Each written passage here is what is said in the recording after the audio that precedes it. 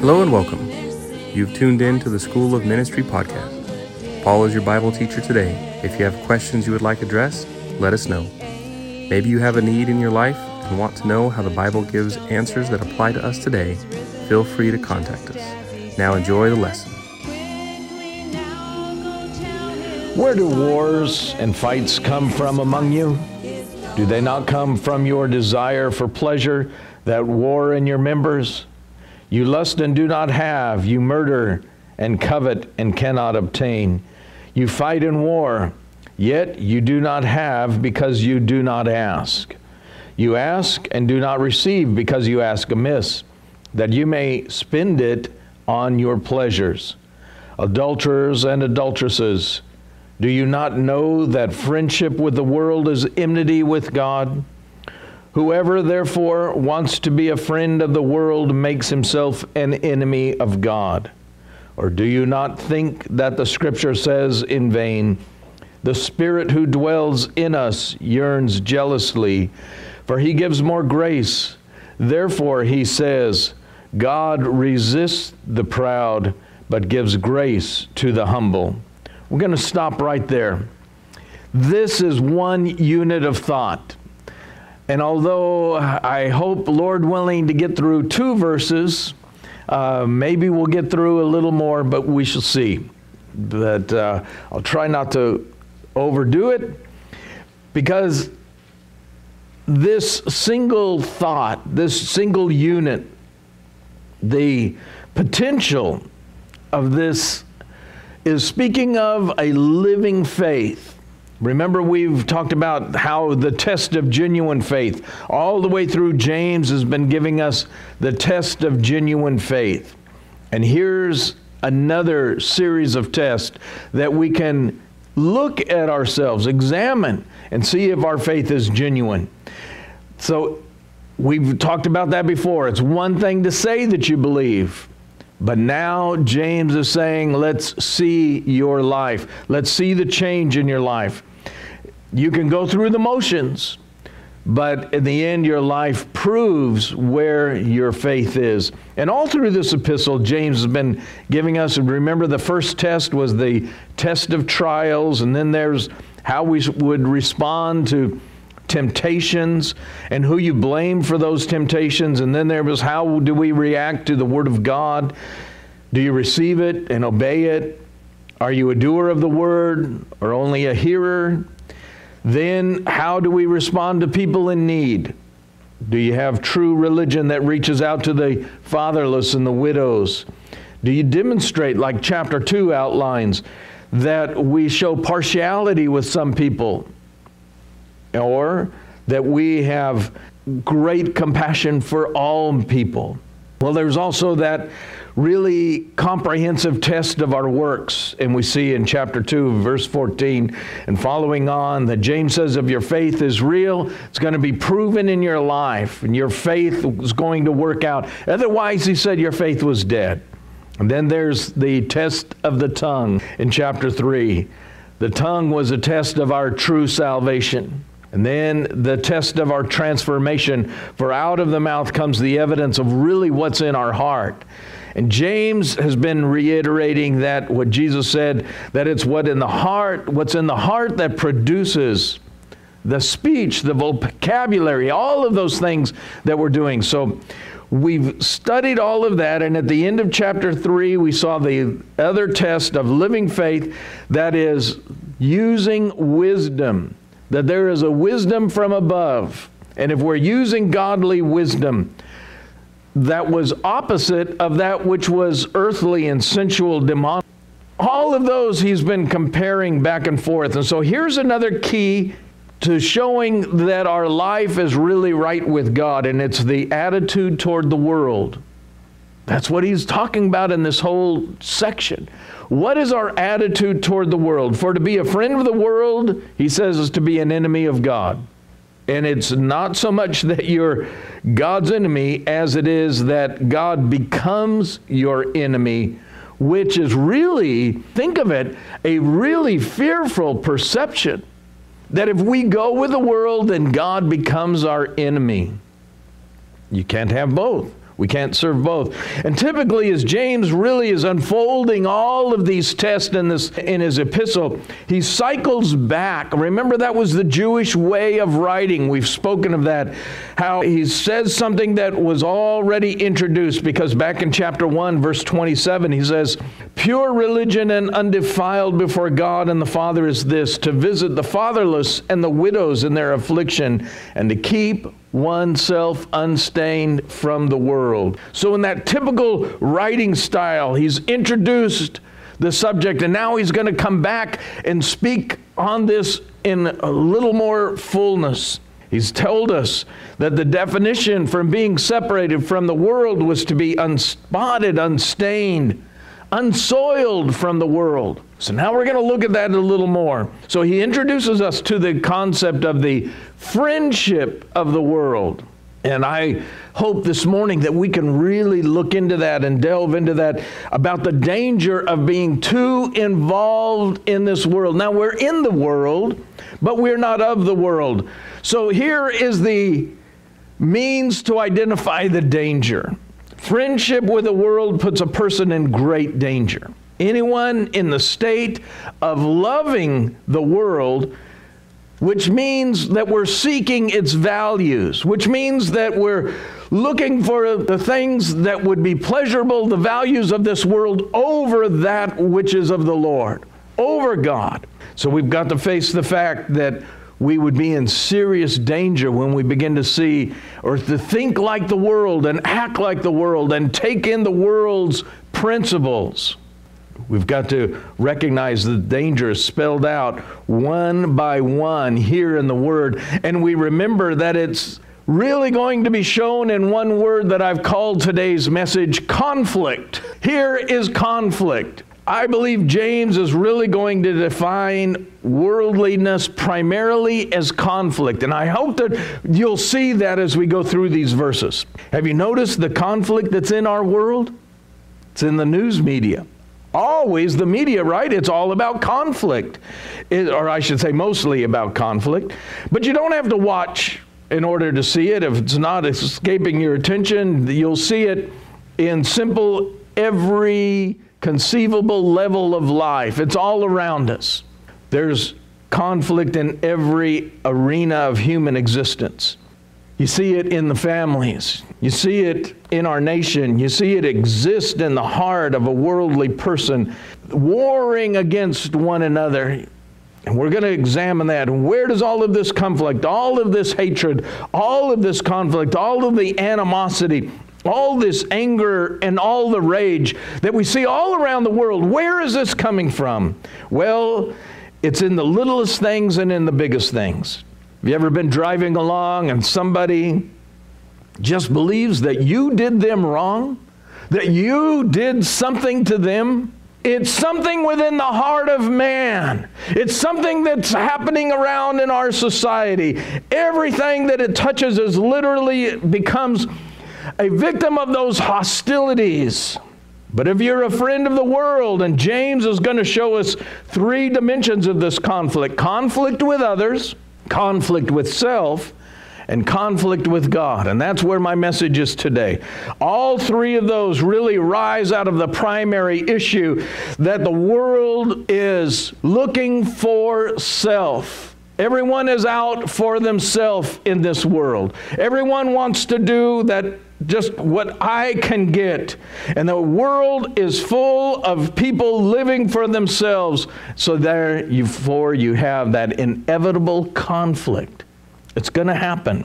So you start with the implication that we see in verse 1, that conflict with others. What does he say? Where do wars and fights come from among you? Do they not come from your desires for pleasure that war in your members? Let's look at that. Whence wars and whence battles among you? That's the literal.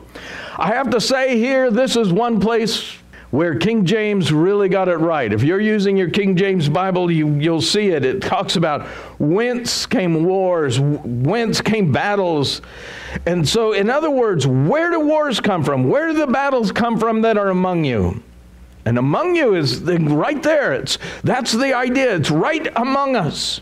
It's best understood that the conflict of this was an agitated relationship that was happening in the Lord's church. Because remember, James is writing, they're writing Jewish people, but they were Christians. And he's writing them to let them know, because there was something that was happening within their churches where they were. There was an agitated relationship between people in the church and some kind of internal tension by individuals. That's what he's addressing. We're going to get into talking about the internal war, the internal fighting, but here he's talking about a conflict in the church, a continual conflict. Have you ever been in a church that's in war with each other? How sad, but it's very true. And here the statement is that James uses is really, kind of a pungent statement. It's because he didn't give it a definite verb, but he spits out adverbs twice, whence. And then he kind of goes on and he adds a punch when he says, whence wars, whence battles among you. How did this happen? Where did these come from? That's what he's getting at. So he uses the plural for wars, and it comes from a Greek word polemos, which we get polemic, and it speaks of conflict. And then the word wars kind of carries the idea of a continual conflict. So he uses also a word battle, which is a different word, mach, which means kind of a separate fight. Where he uses he's talking about a continual state of warfare, and then he comes around and he talks about individual battles that fill in this prolonged state that's going on. And so from both of these, he's really expressing, in a sense, in the present tense, whence wars and fightings and battles among you. And it seems to be a continual condition within the people, within that church. So James uses some very violent vocabulary here. Look at verse 2. What he says, you lust and do not have. You murder and covenant and cannot obtain. You fight and war, yet you do not have because you do not ask. Do you see the violent words that he's used, that violent vocabulary? Lust, kill, fight, wage war, strong language. And he chooses that terminology because he's talking about the destructiveness that conflict has within the church and in the Lord's churches. And it appears that this conflict was happening because some of the people in the church were deeply in love with God and other people were deeply in love with the world. That's what this context is going to bear out. That's what we're going to see. You have some people that are sold out, they're going after the world. Some people that are sold out for the Lord. That's going to cause a conflict in the church. James uses this conflict in the church, and that was not by God's design. Jesus, John 13:34 and 35, and these are in your notes, that Jesus told his disciples that we are to love one another so all men will know that you are my disciples. In John chapter 17, in Jesus' high priestly prayer, he talked about that we would love one another to bear his name properly. And Paul wrote to the Corinthians, and he pleaded that they would be of the same mind and the same opinion, that they would speak the same things rather than saying, because they were walking around saying, well, I'm of Paul and I'm of Cephas or I'm of Christ, I'm of Apollos. They all were factioned. Paul said, you've got to be of the same mind. I'm of Christ, and so forth. And that's why Paul wrote to the Philippians in chapter 1 and verse 27, a beautiful verse. And he says, I want you to stand fast in one spirit with one mind, striving together for the faith of the gospel. In the second chapter, he says, I want you to have the same love one for another, being of one accord, of one mind. You see, that's his idea. That was God's design, that we come under God's love and God's word, and therefore we are like-minded. And we're now caring more for others rather than for self. And yet, in the church, the conflict was a great reality. Paul said to the church that was in Corinth in chapter 3 that he couldn't even speak to them as mature people because they were in such conflict and there was such hostility one toward another. It happens in the Lord's churches. Sad. Satan is in the business of religion. He wants to bring people in that are of the world so that he can pull down the Lord's churches. In 2 Corinthians chapter 4, verse 20, I fear lest when I come, I will not find you such as I would, and that I'll find you as I would not, but there would be no debatings or envyings or wrath or strife or backbiting or whisperings and conceit and disorders. Who wants to be involved in a church like that where there's backbitings and deceit and all those terrible things? Paul wrote to Timothy in 1 Timothy chapter 6, verses 4 through 6, and he talked about how to handle conflict in the church. He told this young pastor, he said it was because there were false teachers, and false teachers bring up false standards. These false teachers were given some kind of a platform. They were given some kind of a place, and it was happening in this Jewish congregation that James is talking about. There's somebody that's bringing in worldly concepts, and it's causing this great conflict. And it was happening because you had lovers of God and lovers of the world in the same. Hot terminology. Think about the change from, well, if I said hot terminology in chapter 4, cool terminology in chapter 3. Because look back in chapter 3, 17 and 18. Look at the change that happens here. Remember, chapter and verse came much later. But the wisdom which is first pure, from above is first pure, then peaceable, gentle, willing to yield, full of mercy and good fruits, without partiality and without hypocrisy. Now the fruit of righteousness is sown in peace by those who make peace. What a difference. Beautiful words of peace and of wisdom, the fruit of righteousness, all of those things. And now we go and we look at chapter 4. Where are the wars? Why are you battling? And why are you having all this hot difficulties? Why? And so he gets down to that. He gives us a real definite answer. It's in the bitter envying, the strife in the hearts, that wisdom that doesn't come from above, we found that in chapter 3, verse 14, is of the world. It's from the demons.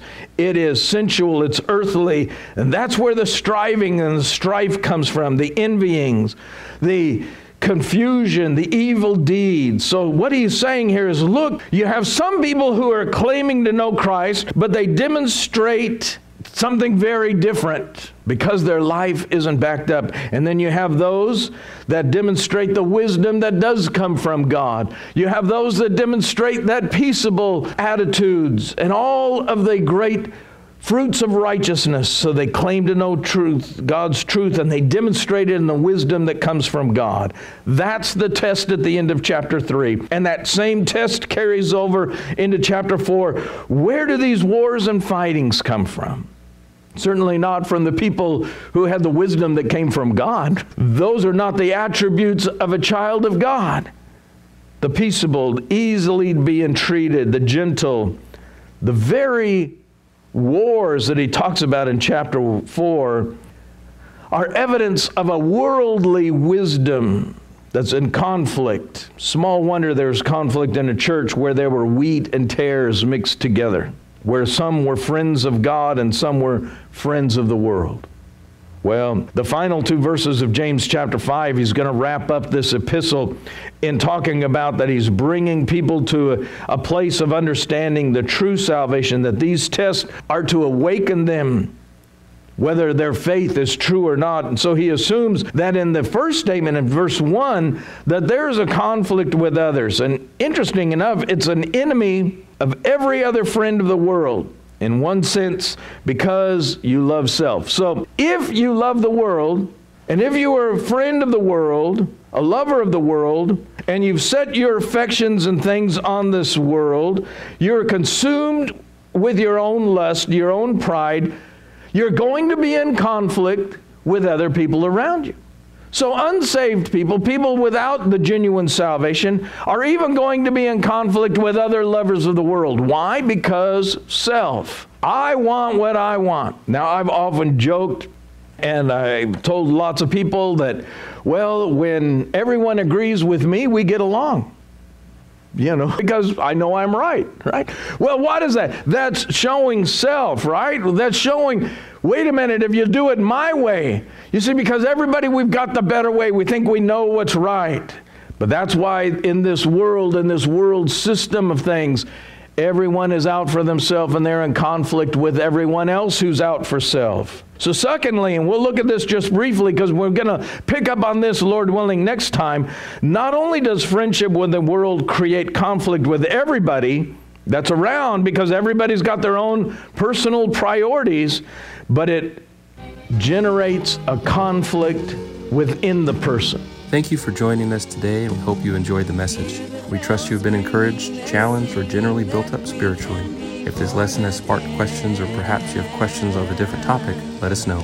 Our information is given on the website, or you can reach us at sclofministry@gmail.com. We look forward to hearing from you. The angel upon the tombstone said, He is risen just as He said.